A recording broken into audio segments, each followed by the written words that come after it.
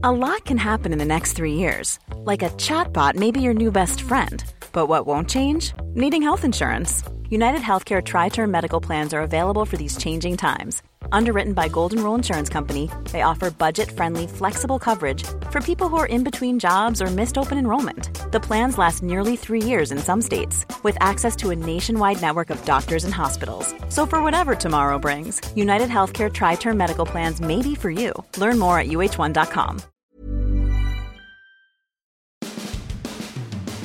Well, the NFL schedule is out, and the Bucs could not have drawn a worse one. For 7 weeks, there will not be an NFL game in Tampa Bay this season. We'll tell you why Bruce Arians is not happy with the league office right about now.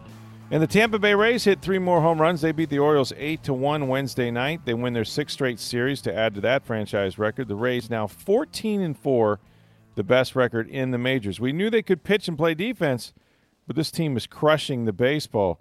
We'll talk about why that's likely to continue. And the Tampa Bay Lightning are still trying to figure out what went wrong in their series against Columbus. GM Julian Brisebois will speak at 11 a.m. See if he has some answers to their collapse there. We have all that and more on this edition of Sports Day Tampa Bay. I'm Rick Stroud of the Tampa Bay Times, along with producer Steve Versnick. Hey, if you're like me, you're probably sick and tired of these high electric bills. I mean, they're starting to warm up now. You're using your air conditioning more. They can easily be over $300, folks, and that's insane. If you want to save 90 to 95% off your electric bills, listen to me right now. May Electric Solar. That's right. They're a locally owned company, and May Electric Solar is the safest solar available, and they don't use high voltage like some of the other companies. And May Electric Solar has a 25-year warranty on all their equipment and labor. They have a full showroom, and you can see their products, and they're open weekdays. Now, May Electric Solar has been around 12 years. They've earned a great reputation with their customers and their peers. And there are many other solar companies out there imitating them and trying to use their great name. But remember, they don't use subcontractors, and they don't subcontract for any of their work at any time. So everyone knows it has to be May all the way. Stop the insanity of these out-of-control electric bills and start saving now. Call May Electric Solar at 727-819-2862. And right now you can also save 30% of a tax credit by changing to solar energy through 2019. Call May Electric Solar, the real May Electric Solar, at 727-819-2862. All right, Steve, so the NFL schedule is out. We can talk about some of the things with the rest of the teams, but let's start right here in Tampa Bay. I got to be honest with you, and I know that Bruce Arians was expecting a quick start. He said, we're going to win now. What he probably wasn't counting on was that he's going to have to do it someplace other than Tampa. And I mean for a while. This team, when the schedule came out, showed that they would be away from Tampa Bay. They would not play a game in Tampa Bay during the season at one stretch for 7 weeks. In fact, they have 0 games in the month of October.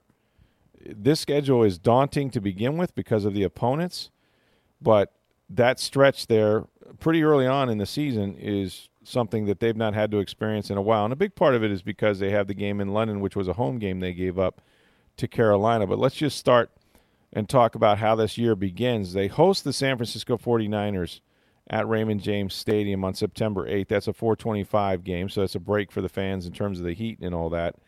Now, the 49ers will have Jimmy Garoppolo back. They have high expectations. Of course, John Lynch, the GM of that football team. Quan Alexander, if he's healthy enough and cleared to play game 1, will make his debut with the 49ers at Raymond James. We know what an emotional Quan Alexander plays like. If you remember the games he's played in Atlanta in the past, particularly the one that he just dominated because it was right after his brother had been murdered there near his hometown. And so that will be something to look forward to. So that's the season opener, and it's the first time since 2015 that the Bucs have begun the season at home. So that's good if you're a football team. You like to play at home. You like to get off to a good start at home. Here's the deal, though. 3 days later, they're basically getting ready to play another game on Thursday night at Carolina against the Panthers. So they have a Thursday night football game. They're on the road, which means they won't really practice because you can't really hit after a Sunday game. So they'll practice or do walkthroughs Monday, Tuesday, Wednesday, get on a plane, and then play Thursday. So kind of a tough deal to start on the road with a Thursday night game that soon. Now, following that, they have a September 22nd game against the Giants at Raymond James Stadium, and that's it. From September 22nd until November 10th, the Buccaneers don't have a single game in Tampa Bay. That's 7 weeks when they won't be playing in their home stadium. During that gap, they will go on the road and travel more than 20,000 miles. They have games at Los Angeles against the NFC champion Rams and at New Orleans back-to-back against the NFC South champion Saints. So think about those two teams, both that competed in the championship game last year. Granted, the Bucs won in New Orleans to start the season last year, 48-40, but that's a tough back-to-back against two really good teams. And then that precedes the, quote, home game that they have in London. They're going to play the Panthers at Tottenham Hotspur Stadium, only the second NFL game that will be played there. And they go to London after that. Then they have a bye week, okay, which is not uncommon when you go to London. You have a bye week the next week. But then they're back on the road again.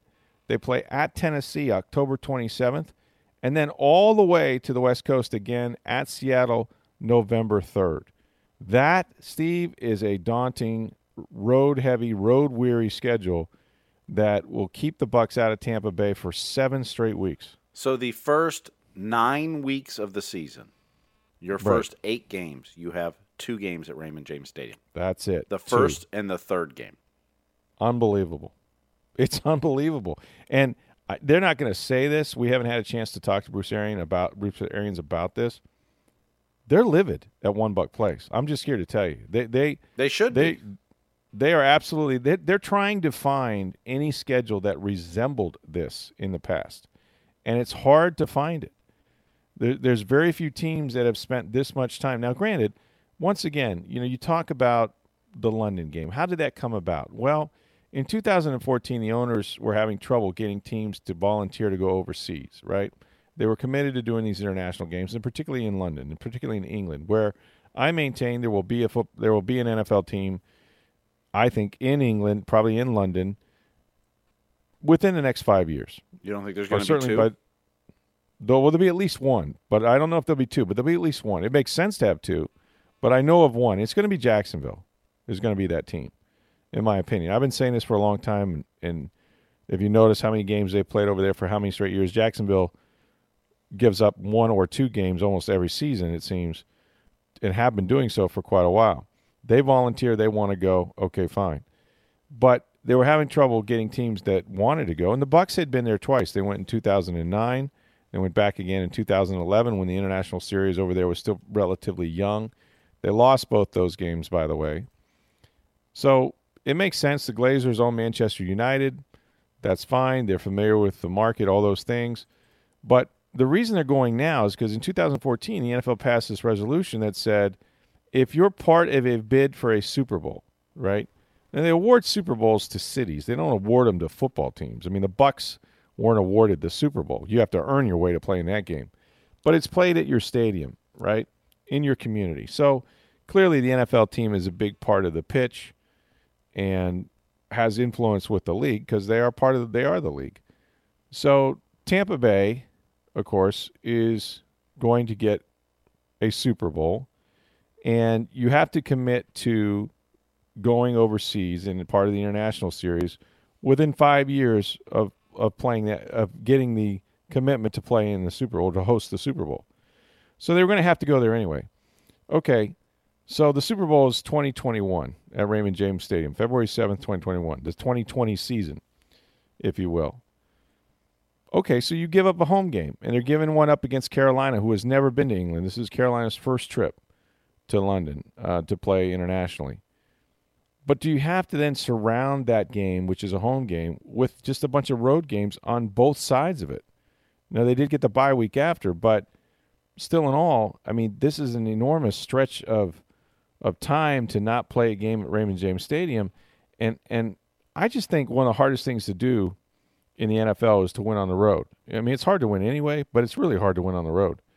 And so this team is going to endure not just games on the road, but a lot of travel, extensive travel. They go to the West Coast twice. They go to London. I mean, you got games in L.A., games in Seattle, games in London. That's a lot of travel and a lot of wear and tear on 300-pound guys on airplanes. You can't do anything about it because it's their turn to play the NFC West, and it just rolled out that way. But in the same year that you go to London and you go to those other 2 West Coast cities, they virtually give you no home games for a while. This is going to be a hard thing to do for a football team.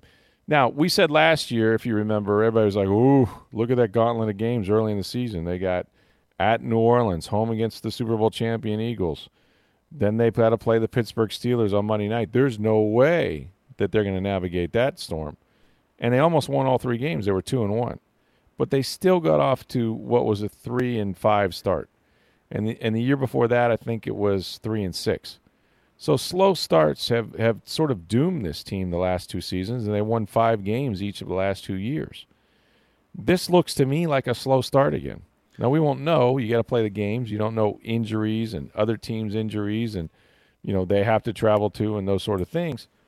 But I got to believe, in fact, I know that the Bucs feel like they got submarined here a little bit, and it's something they're going to have to combat psychologically first and foremost and try to just take this one at a time. Your slow start for the first half of the season, I agree with, because I think that's 5 games in a row that are essentially on the road, including London in the middle, is bad. But the first 3 weeks, you're playing 3 non-playoff teams. That's true. Yes, Jimmy Garoppolo's coming back, but San Francisco had a lot more holes than just their quarterback going down. No, they did, and they got to travel 3,000 miles to start the year, 2,000 miles, whatever. The Giants are either going to have a rookie quarterback or Eli Manning.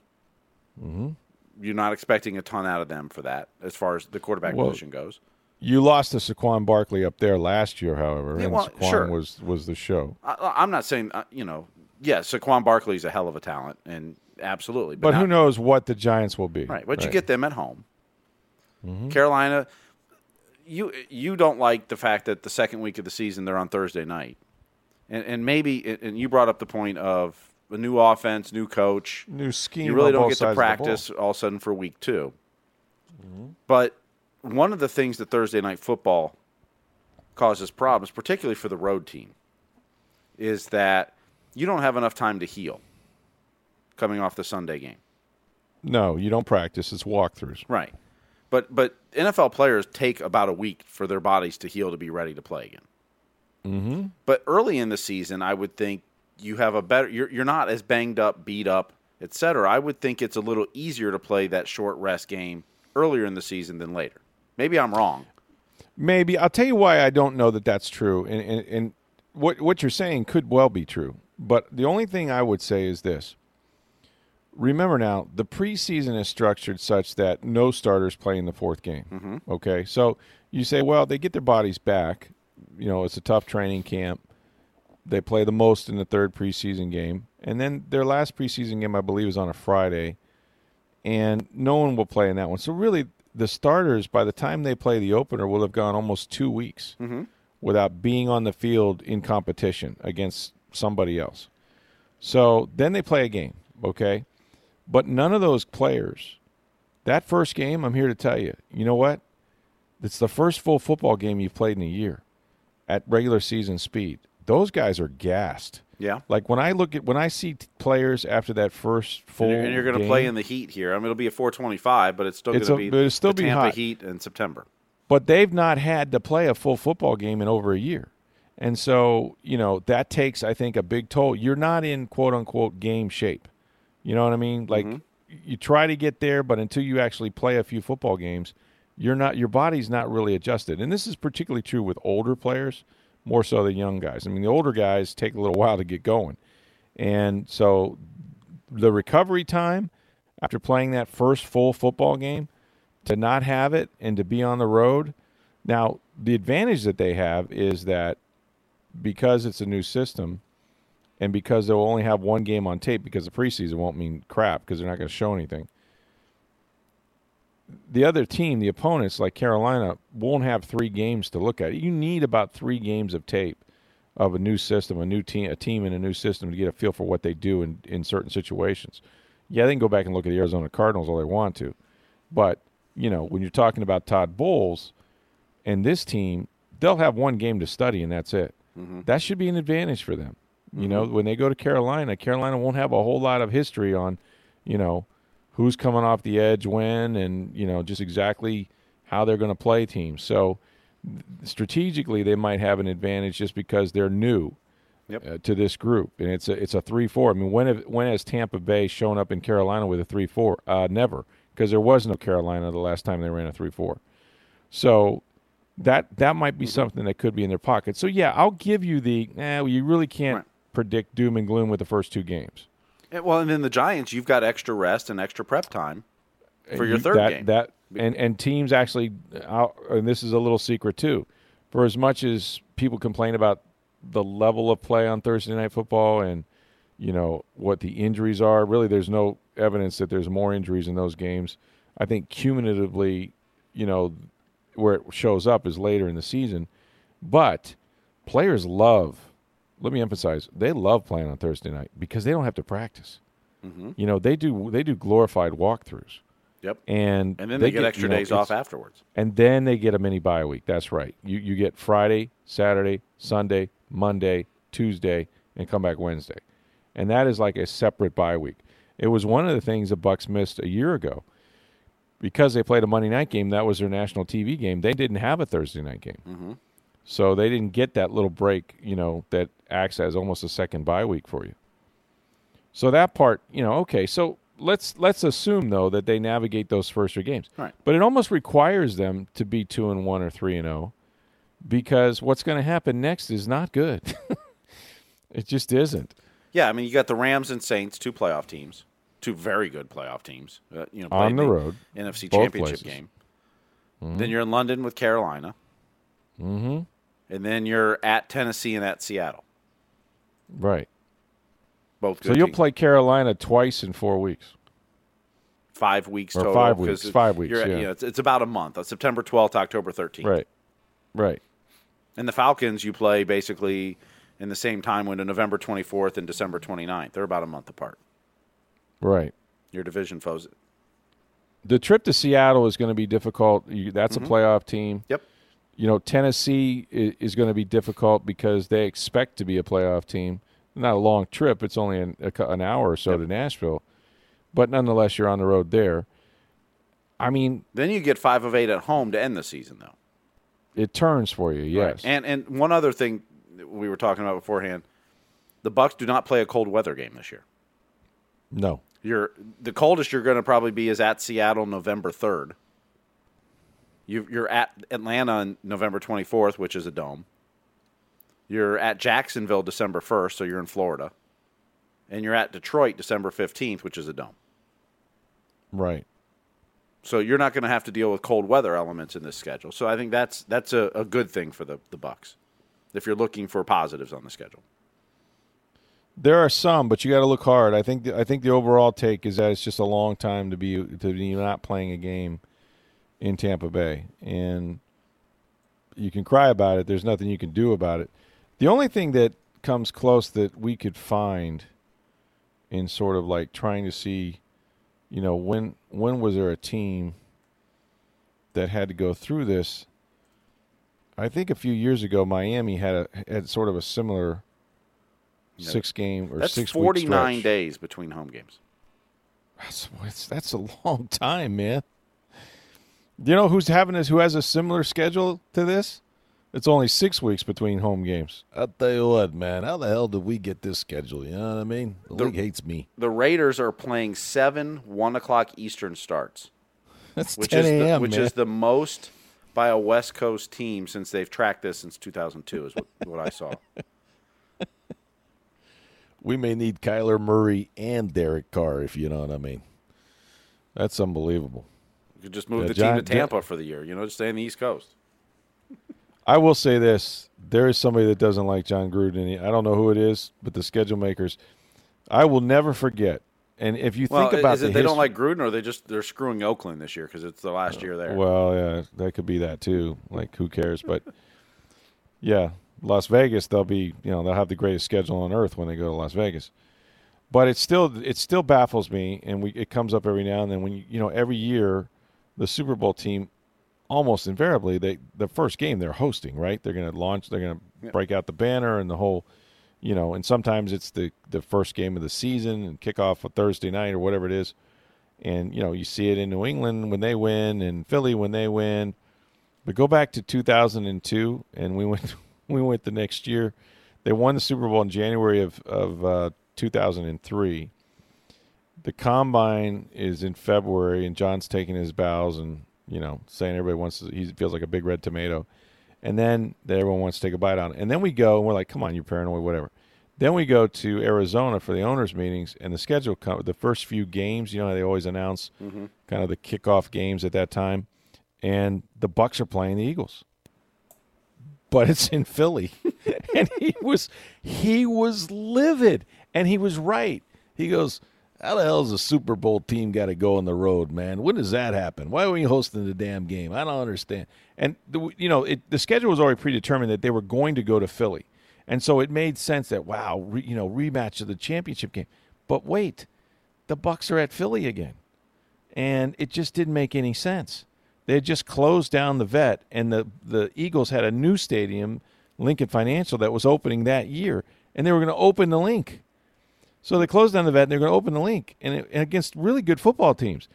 And he was right, and it has not happened since. It had not happened before in a very long time. And they went up there, and, of course, they played a great game against the Eagles. Joe Jervis just tipped the ball to himself in the end zone. They win the game. John Madden say they're never going to lose a Super Bowl. They're going to win 3 of these things. And then they come on against Carolina, and it was just a travesty after that because Mike Allstott plows in the back of Jurevicius, breaks his neck, and knocks Jurevicius out for 3 or 4 weeks, and they lose to Carolina on a blocked extra point. But that was another John. And I know John's got to be like, what the hell, man? He's got to be unbelievably mad that he's going to be away from Oakland or home for about 6 weeks himself. And those are the only 2 teams that I could find that really have this gap. And, again, it's because they're both playing internationally. Mm-hmm. So when you give up a home game, it interrupts everything before and after it, right? Yep. So what can you do? Now, here's another schedule quirk I saw as, seeing tweets. And New England does not play a playoff team till November 3rd.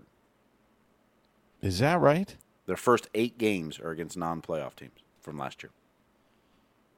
There must be division games then, right? Because they're in that. Their schedule is Pittsburgh, at Miami, that's a good Jets, at Buffalo, at Washington, Giants, Jets, Cleveland, and then they're at Baltimore. Jeez, other than Cleveland, they may win them all. They only play 5 playoff teams this year, and they're all in a row. Baltimore, Philly, Dallas, Houston, Kansas City. Then they end with Cincinnati, Buffalo, Miami, all non-playoff teams from last year. Well, that is the silver lining for the Bucs schedule, too. They have only 5 teams that made the playoffs. Now, they have 6 games because they play the Saints twice, but they have the Rams, the Saints, the Seahawks, Colts, and Texans. That's it. So, Now, I personally believe that Atlanta will be better. I think Carolina will be better. Well, it depends on Cam Newton for Carolina. I was going to say, like, you may get the Panthers because it's early in the year. He's not ready. Mm-hmm. Not that they haven't lost to the Panthers with other quarterbacks up there, because they have. They got their butts handed to them last year in Carolina. Mm-hmm. They were trailing like 31-3 at halftime. That game ended up like 48-24 or something. But it's a tough place to win up there. It's tough to win on the road any place. But you just don't know. You don't know what you don't know. And at some point, I know they're steaming about it now, but at some point they'll have to convince their players that, look, it doesn't really matter what order it is. Let's just get ready for San Francisco and plow through this. Mm-hmm. But I'm here to tell you, they did not do them any favors being gone this long. Although Tottenham will be kind of cool. That Hotspur Stadium for the Tottenham Hotspurs, it's an interesting field. This will only be the second NFL game because I think Chicago plays Oakland the week before that, which is the first game that will be played at Tottenham. Brand new state-of-the-art stadium. It costs $1.3 billion in U.S. dollars to complete, and they just finished it like 2 weeks ago. So this is out of the plastic. Mm-hmm. So they got this soccer pitch that they play on, and it opens up. It actually opens up to reveal an artificial turf field that's going to be used for the NFL games. Wow. So pretty cool. That is cool. Yeah, so I'm looking forward to that. I've been to Wembley twice. Like I said, they played there both in 2009 and 2011. But this will be the first time we see Tottenham And the Bucs are they're going to go late. They're going to travel. They're going to practice that Thursday morning, get on a plane, fly all night, because you fly overnight when you go to England, and then when you get there, it's morning, and they're going to go straight to practice Friday morning in England, and then have their walkthrough Saturday, play Sunday, and get back on the plane and fly home. So they won't be there long.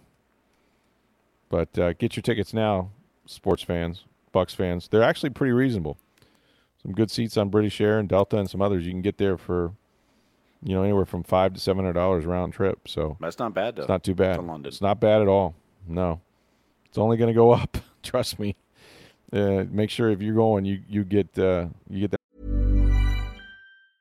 I'm Sandra, and I'm just the professional your small business was looking for. But you didn't hire me because you didn't use LinkedIn Jobs. LinkedIn has professionals you can't find anywhere else, including those who aren't actively looking for a new job, but might be open to the perfect role, like me. In a given month, over 70% of LinkedIn users don't visit other leading job sites. So if you're not looking on LinkedIn, you'll miss out on great candidates like Sandra. Start hiring professionals like a professional. Post your free job on linkedin.com/people today. Reservation going now. Okay, Steve, you were at this game, the Tampa Bay Rays, game 2 of their series against the Baltimore Orioles. They just bashed them 8-1 on Wednesday night.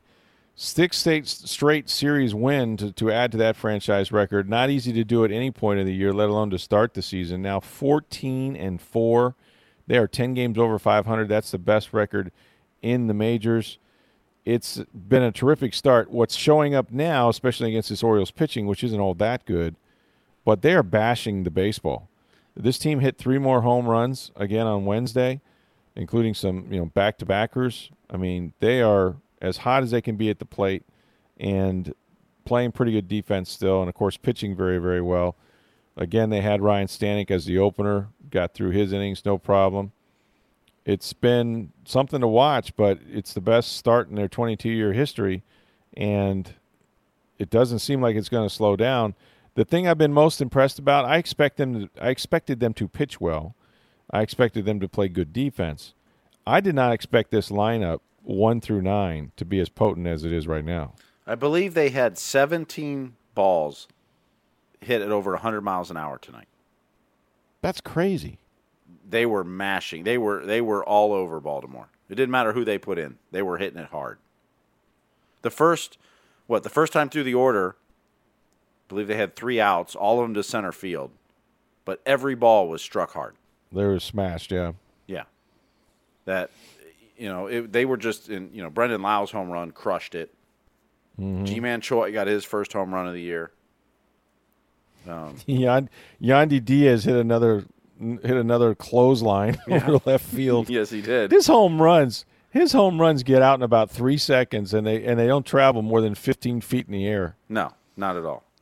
But Tampa Bay's now scored 90 runs on the season. They've only given up 43 in 18 games. And I don't know what the number was, but the number of the run differential in the first inning that they have against opponents is incredible. Yeah, it's something I heard Neil Solondz mention it in the post game, and I don't remember. It was like something like 21-5, but it's close to that. I don't think that's the exact right number. Yeah, no, it's a big disparity, and they've jumped on teams as they did. I mean, Brandon Lau gave him a 3-0 lead, just 5 batters into the game in the first inning when he crushed one. I mean, over the right field bleachers, and then. He's hot. I mean, that's his 4th homer in the last 7 games. Mm-hmm. Starting to see why they paid this guy a little bit of money. For as small as he is, man, his hands are so quick. He generates so much power.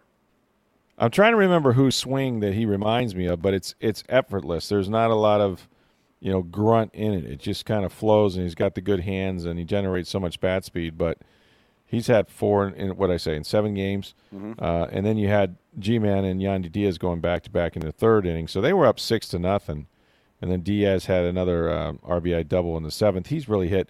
How about the play he made at third base? Got caught between hops, kind of took it deep into almost left field, and made a throw that I'm here to tell you would hope would just get in the general vicinity of first base. And G-Man Choi did not have to move a glove. It hit him right smack in the chest. He was falling backwards, and it was a perfect throw to first base. Incredible play. I guess if I had biceps like that, maybe I could throw it that hard too. Yeah, I know. That guy is yoked, by the way. Mike Zunino is hot. All of a sudden, 3 hits tonight. That was great. Yeah. 2 doubles. He had another. He had one that was hit one of those well-struck velo balls over 100 miles an hour. 17 of them all told. How about G-Man Choi scoring from first base? Yeah, you know what? I don't know why they didn't make a play on him at the plate. That was weird. It felt like the relay guy. The transfer in his glove, he messed it up. Oh, okay. He couldn't get the ball out. Yeah, he couldn't get the ball right, so he just held on to it instead of all forcing right, because from a timing standpoint, I think G-Man was just kind of coming around third there, and he wasn't exactly. They had a shot. It looked like in the transfer he couldn't get a grip on it, so he just ate it. Right. Well, they didn't need much offense because the pitching was really good. One negative in the game tonight, Tommy Pham's 48-game streak of reaching base came to a close. And he was on deck in the bottom of the 8th. Had Guillermo Heredia got on base, he would have had another shot at it. And the thing is, the first time up, he hit the crap out of one. I mean, he was one of those guys that hit a seed to center field and just had to pull his hands a little inside and didn't get quite all of it, or it would have been long gone. Hit it to the deepest part of the park, or one of the deepest parts. But, yeah, the pitching was good. And Yanni Chirinos was great.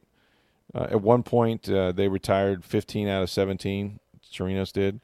He allowed just one hit and walked one. The control of these guys, and it's a lot easier to pitch when you're up, obviously, in the scoreboard like that. But they're just not walking batters.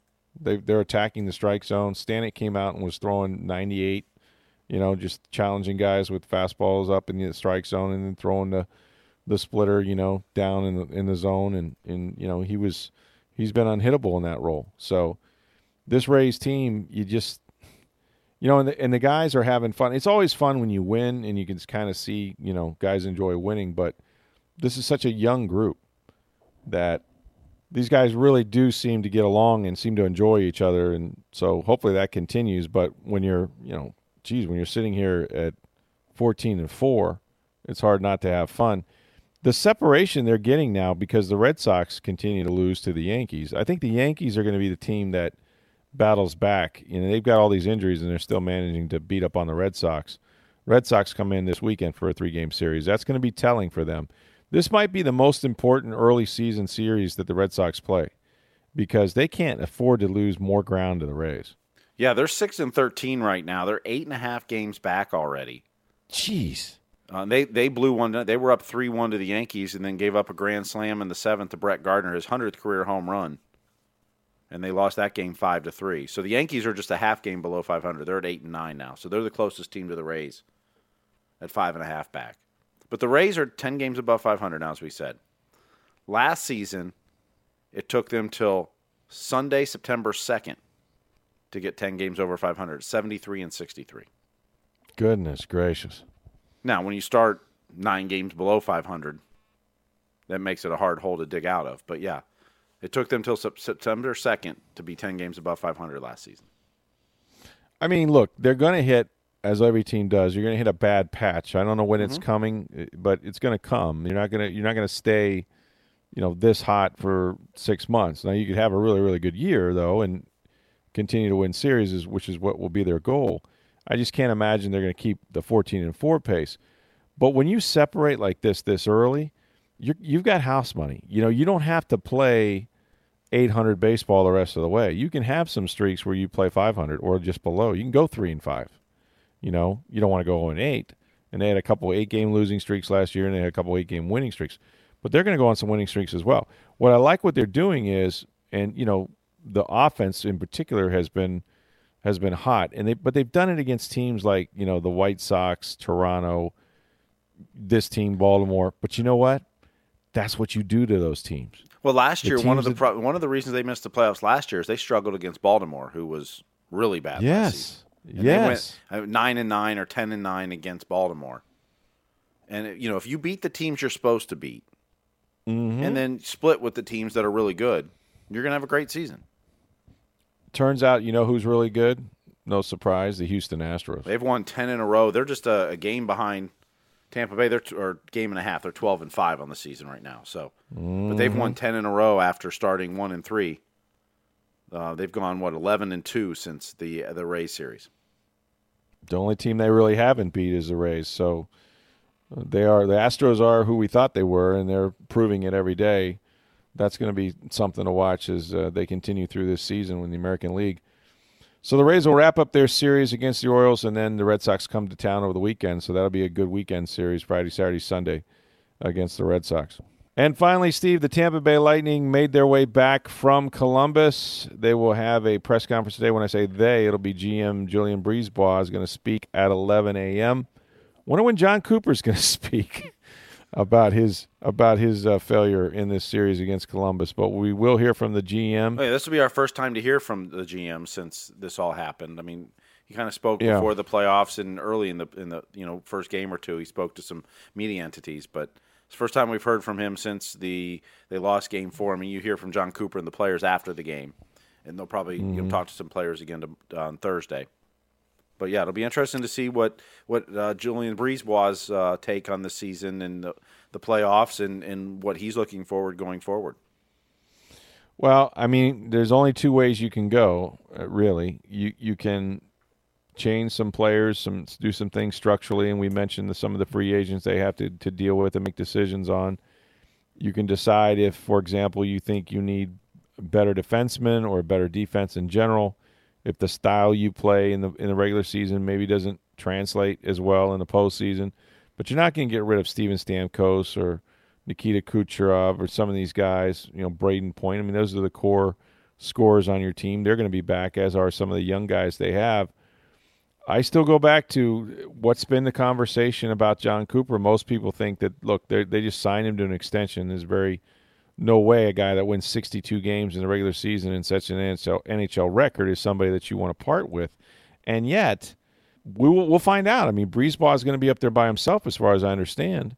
So he's going to be asked questions about Cooper. And look, maybe they haven't had those conversations. I mean, at some point, you want to put a little space between your last game and when you want to do the autopsy so that you're not emotional about things. And you want to be analytical about it, and you want to talk about the playoff series and what went wrong and what you liked about it, what you obviously didn't like losing 4-0, but there were some good things in the regular season and why that didn't transfer, what plan that Columbus had for you that you're going to obviously see again in the postseason, what is about your style and your way of playing the games.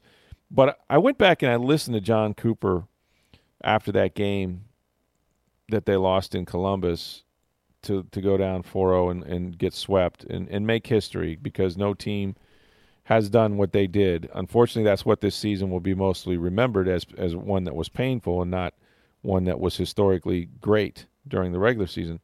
But the one thing I didn't hear from Cooper, he talked a lot about sort of this is hockey. You know what I mean?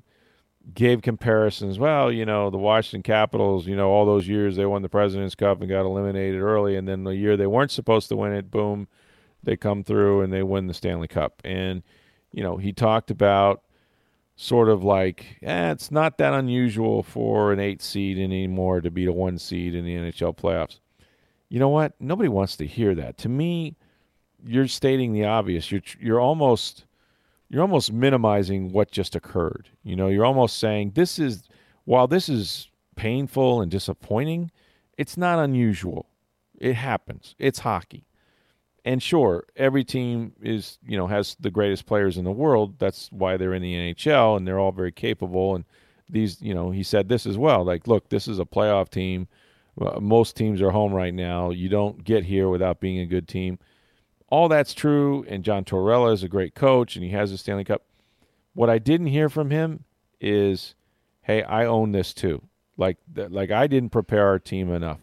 There's something I did not do right here. And maybe that's just not his style. Maybe he doesn't do that very commonly anyway. But, man, as a fan or as an owner or as somebody in the organization, it sure seemed like a whole lot was on the players coming from John Cooper. Now, he showed an affinity for them. He said he felt bad because this team would never be together again, and he enjoyed coaching them, and what a terrific year they had, and how unfortunate it is that this team won't get to go through the finals and win a Stanley Cup. But it just didn't seem like, who ultimately is going to hold themselves accountable, number one, and who will the organization hold accountable? Because I just believe that when something historic like this happens, good or bad, Steve, there's got to be some accountability. You can't just continue to do the same thing. and expect the different result. There's something that's happening or not happening in the postseason, and sometimes it's the team you draw, sometimes it's when you draw them and all those things. But I got to believe that Jeffrey Vinnick is expecting more, even though, when you compare them to the Rays or the Bucks, I mean, they're perennial playoff contenders every year. This wasn't good enough, and so I expect there to be some changes along the way somewhere. I think there has to be some changes. I mean, part of it's going to be salary cap and roster, replacing some free agents and things like that. But, I think when you have – look, at the end of every season, every team goes through a process of let's evaluate what worked, what didn't, how did this player do, how did this player do, how did this coach do, how are we doing everything? You kind of go through that. But when you go through a disappointing playoff run like this, especially after the regular season, I think that microscope gets bigger and that you're really going to look, even harder because, look, we've seen with the Blackhawks and with the Kings and possibly the Penguins now that your window's not open very long to actually win the cup. That's right. You can be competitive for a long time, and you don't have to, all of a sudden be the worst team in the league after you have a window. But there's short bursts of windows of a core that's together to win that cup. Mm-hmm. And this core's been together a few years now. How much longer is that window really open? That's a good point. I mean, Stamkos is 29, Hedman's 28, Kucherov's 25, Vasilevsky's around the same age. I mean, they're still young. They're not out of their prime and completely on the downside of the career yet. But how many more seasons do they have to really be at that core that can actually hoist a cup? I don't know the answer to that, but when you know that window, there's a finite window to that. Sometimes you got to make quicker, rasher decisions. You can't just sit back and wait. Yeah, and look, I don't know John Cooper personally very well. You can look at his record. He's gotten his team very far. Maybe in years that they didn't expect to go. They went to the Stanley Cup. At one point, they were leading that. Ben Bishop got hurt, whatever. They lost to Chicago. They went back. They missed the playoffs, and then they went back and made it to the Eastern Conference Final and needed to win one game and got shut out the last two games to a Stanley Cup champion and Ovechkin and the Washington Caps. I mean, he's had success, record 62 NHL wins during the regular season. That just doesn't happen unless you know what you're doing behind the bench. Mm-hmm. But having said all that... Well, we've talked about what a great job he did this year. I mean, that to have a team that talented and performing that well and to not hit a rough patch all year and to perform the way they have is... You got to be a pretty good coach for that. You do, and sometimes you don't get as much credit because people see the talent that he has, and so he may get overlooked for Coach of the Year or whatnot. But it's not easy to manage that too. I mean, Bill Belichick gets passed over all the time. They think he has the best talent. He doesn't, but because he has Tom Brady, I would give Bill Belichick the Coach of the Year every year because I think he's the best coach in the league. Mm-hmm. But people are always looking for the next best thing. Okay, so fine. But having said all that, I mean, whatever contract he signed, and I don't know what it is, but I think teams make mistakes if it becomes a financial decision about the coach, because I cover an organization that has been paying coaches not to coach for years. And, they would have been thrilled if one of the guys that they brought in for Lovie Smith or that they brought in for Grace Schiano or John Gruden or any of those guys, while they were still paying those other coaches, had won. When you think about the amount of money you spend on talent, on player costs versus the coach, it's a drop in the bucket. It really is. And if those coaches go on, most contracts have what's called offsets. So I've heard a lot of talk lately about, and I don't know what they're going to do with John Cooper. I assume he's going to be here. They signed him to an extension. I assume they like that he won 62 games, and, maybe he isn't the number one reason. But I know it's a lot easier to change a coach than it is the entire team. Now, that's not to say they don't need to make changes, because I think they clearly do, and particularly on defense, in my opinion. But at the end of the day, John Cooper is going to work in this league someplace. And most contracts, at least in the NFL, and I would assume that's true in hockey, he's going to have what you call an offset. So if they owe him $3 million and he gets $2 million from another team, well, then, essentially the Lightning are on the hook for $1 million. That's not a lot of money. If you've come to the point where you just feel like, you know what, we need a new voice in the room. We need somebody else maybe saying the same things a different way. Who knows? Maybe someone that, you know, can resonate better with your stars, whether it's Kucherov or Stamkos or whatever. But for whatever reason, and maybe it's just a guy you believe in your organization that's coming up through the bottom, if you make the change, you make the change. It's not, you know, I don't think it's that unusual. I don't think it's, if it happens, and I don't know that it will, but if it happens, it won't surprise me because there's going to be accountability. I just don't think Jeffrey Vinik is going to sit back and say, yeah, what a great year. Too bad we lost in 4 games. That he doesn't strike me as the type of owner that doesn't have the highest expectations, especially with what he's invested and with what he's given Steve Yzerman and Brisebois and, you know, what he's done to the arena and the community and all that. If you read that statement, Stevie, we read it last night, but that statement from the Tampa Bay Lightning, which I think hit their social media maybe about 10 or 20 minutes after the loss, that really was almost a promise to fans in a way.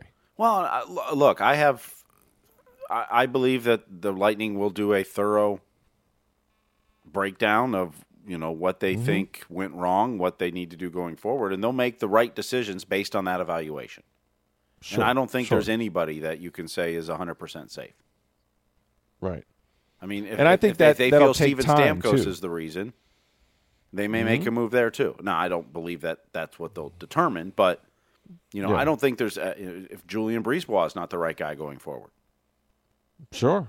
You know, I think they'll make the right decision based on their. I mean, when I say right decision, in hindsight, you never know, but they'll make the decision based on what their evaluation and what they think they need to do going forward. It's not going to be tied to, you know, we don't want to spend $1 million here or whatever that way. Right. It's going to be, this is what we feel we need to be doing going forward. So how do we get there?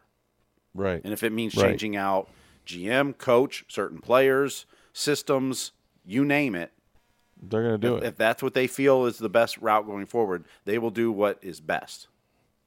Right. And I also think that it won't happen quickly. I'm a believer that, you know, you don't want to make decisions in the emotion of the moment, right? Take a few days. There's no rush. Whatever it is. I mean, the draft isn't until June 22nd. Free agency is not till July 1st. That's right. You don't have to make any decisions today. No. I mean, in fact, even if you start making decisions, let's say player X you've determined isn't a good fit going forward for your team, and you want to trade them. You're not making trades at this point. Trades aren't going to happen until right around the draft and closer to free agency. Sure. So they're not in a rush. I mean, if they've determined certain moves need to be made and they can go ahead and make them now, they will. But there's no rush on any of this stuff at this point. They can sit back and let the emotion go away from it to make a more educated decision if they choose to. It'll be real curious to see what Julien Brisebois says today or doesn't say. Right. You know, most of these are, you know, games of I'm speaking but I'm not saying anything. Right. Like a draft meeting, for example. Yeah, I mean, that's, you know, because even if Brisebois knows he's going to make some changes, he's not, you know. He's not advertising it until he has time unless to they're ready down. to announce it, yeah. Right. Unless they have a compelling reason and they made that decision, and if you made it, why not just go ahead and do it and pull the Band-Aid off. But this will be the first real test. I mean, as a GM, he had done everything right? I mean, 62 wins. Hey, congratulations. It's the best record in hockey. You're the best GM that ever lived. What a first year. And then it's like, oh, no, you're the worst GM that ever lived. We just lost 4 in a row. How'd that happen? We just made history the wrong way. He's going to get questioned about why didn't you make moves at the trade deadline? Of course. And it's a very good question. You know, at this point. Depth we have was the hindsight. Always, you know, what everyone thought they needed, and they didn't. They chose not to make a trade for a defensive depth. And what he said at the time was, we have everything we need against any team we play. Sure. And hindsight's always 20/20, but of course. But turns out they needed more, and didn't happen this year. So that'll be a real interesting press conference, I think, at 11 a.m. that the Lightning will have. So lots going on, of course. We got the Rays finishing up their series against the Baltimore Orioles. Hunter Wood's going to be the starter. 11. Oh, yeah? He's the opener? He's the opener, and then presumably it'll be either Jalen Beeks or Ryan Yarbrough following him up. And Blake Snell's going to miss a start because of his Well, he has to miss at least toe. one. He's on the 10-day IL, so. Yeah. Well, that's unfortunate. That's their first little piece of adversity. But they got to get ready for the Red Sox to come to town because that's going to be an important series for both those teams. So a busy weekend shaping up in sports. You want to keep it right here at Sports Day Tampa Bay. And we're happy to talk to you about all sports. You can also, if you have a question, you want to email us or text us, you can do that. We'll also reach us on Twitter at SportsDayTB. You can reach me on Twitter at NFL Stroud. My email address is rstroud@tampabay.com. And then, look, if you're looking to get out from under all these expenses of electric bills, seriously, consider our folks at May Electric Solar. They're a locally owned company. They know what they're doing. They got the best offers going right now. And if you change to solar energy right now, you can receive a 30% tax credit through 2019. Call our friends at May Electric Solar at 727-819-2862. For Steve Ersnick, I'm Rick Stroud of the Tampa Bay Times. Have a great day, everybody.